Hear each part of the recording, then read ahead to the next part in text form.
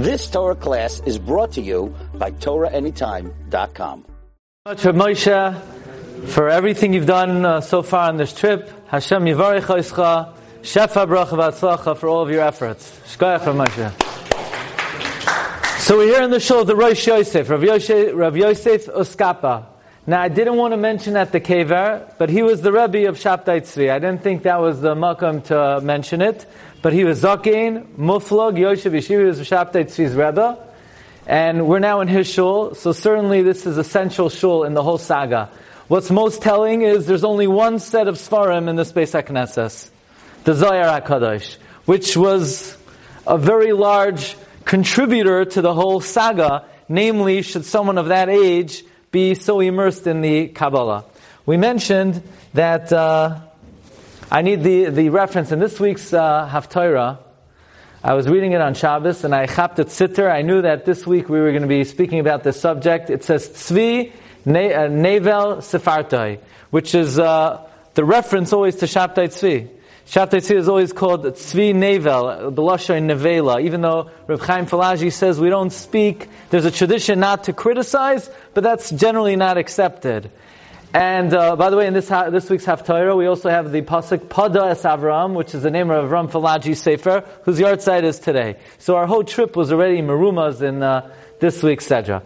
A few important facts about Shabtai Tzvi. Number one, he was born on Shabbos. That's why he's called Shabtai. Number two, he was born on Tisha B'Av. And we know Mashiach is born on Tisha B'Av, and therefore that was also a signal that he used that he has something mystical and unusual about his career. Third of all, it was Tisha B'Av Shechal Yos B'Shabbos. And it was therefore a Tisha B'Av that was not fasted, which was also summoned and marshaled as an indication he will come and he will be Mavatel Tisha B'Av. And of course we know one of the first things he did was he was Mazalzel Mavatel Shavas B'Tamaz. And then of course he was Mavatel Tisha B'Av. So his birth, the day of his birth, the day of the week, the fact that it was Tisha B'Av, the fact that it was Tisha B'Av Shechal Yos B'Shabbos, these were all things that he marshaled, but mostly it wasn't him. Because anybody knows to be successful you need a good PR director. And that was Nathan of Gaza, who as brilliant and talented as Shabtai Tzvi was, Nathan of Gaza was the mind behind the promotion of Shabtai Tzvi. Namely, he sent out letters to communities throughout the world promoting him, and he created a lot of the fervor. So Rabbi Yosef Oskapa was his Rebbe, and we know the Knesset HaGedolah, who the Chidah says was the preeminent halachic work after the Beis Yosef, also supported Shabtai Tzvi. Now Shabtai Tzvi was very smart politically, because he knew, we mentioned earlier, Knesset HaGedolah split his duties with Rav Aaron Lefafa. Rav Aaron Lefafa was the Dayan, and the Knesset HaGedolah was the teacher of Or HaChaim and Yardea. So they had a split role. They took over from the previous Rabbi Yosef Oskapa.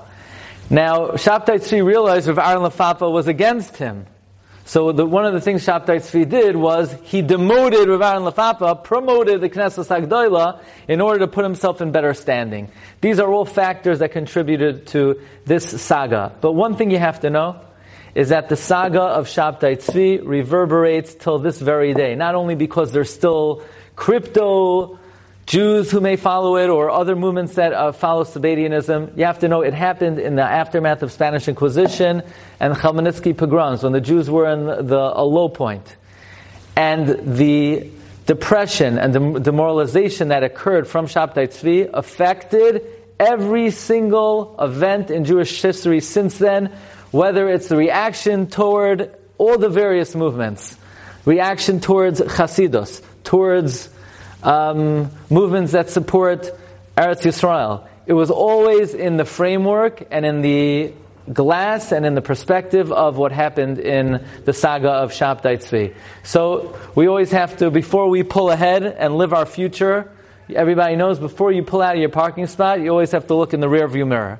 You can't pull out of a spot unless you look in the rear view mirror. Otherwise, you're asking for danger, you're asking for trouble. So as we forge ahead in our lives, with our communities, with our families, we always have to look behind us, look in the rear view mirror, look at the challenges that we faced, whether we were able to overcome them properly, and that will help us navigate the future Be'ezus Hashem, l'taiva u'levracha. Shkayach. You've just experienced another Torah class brought to you by TorahAnytime.com.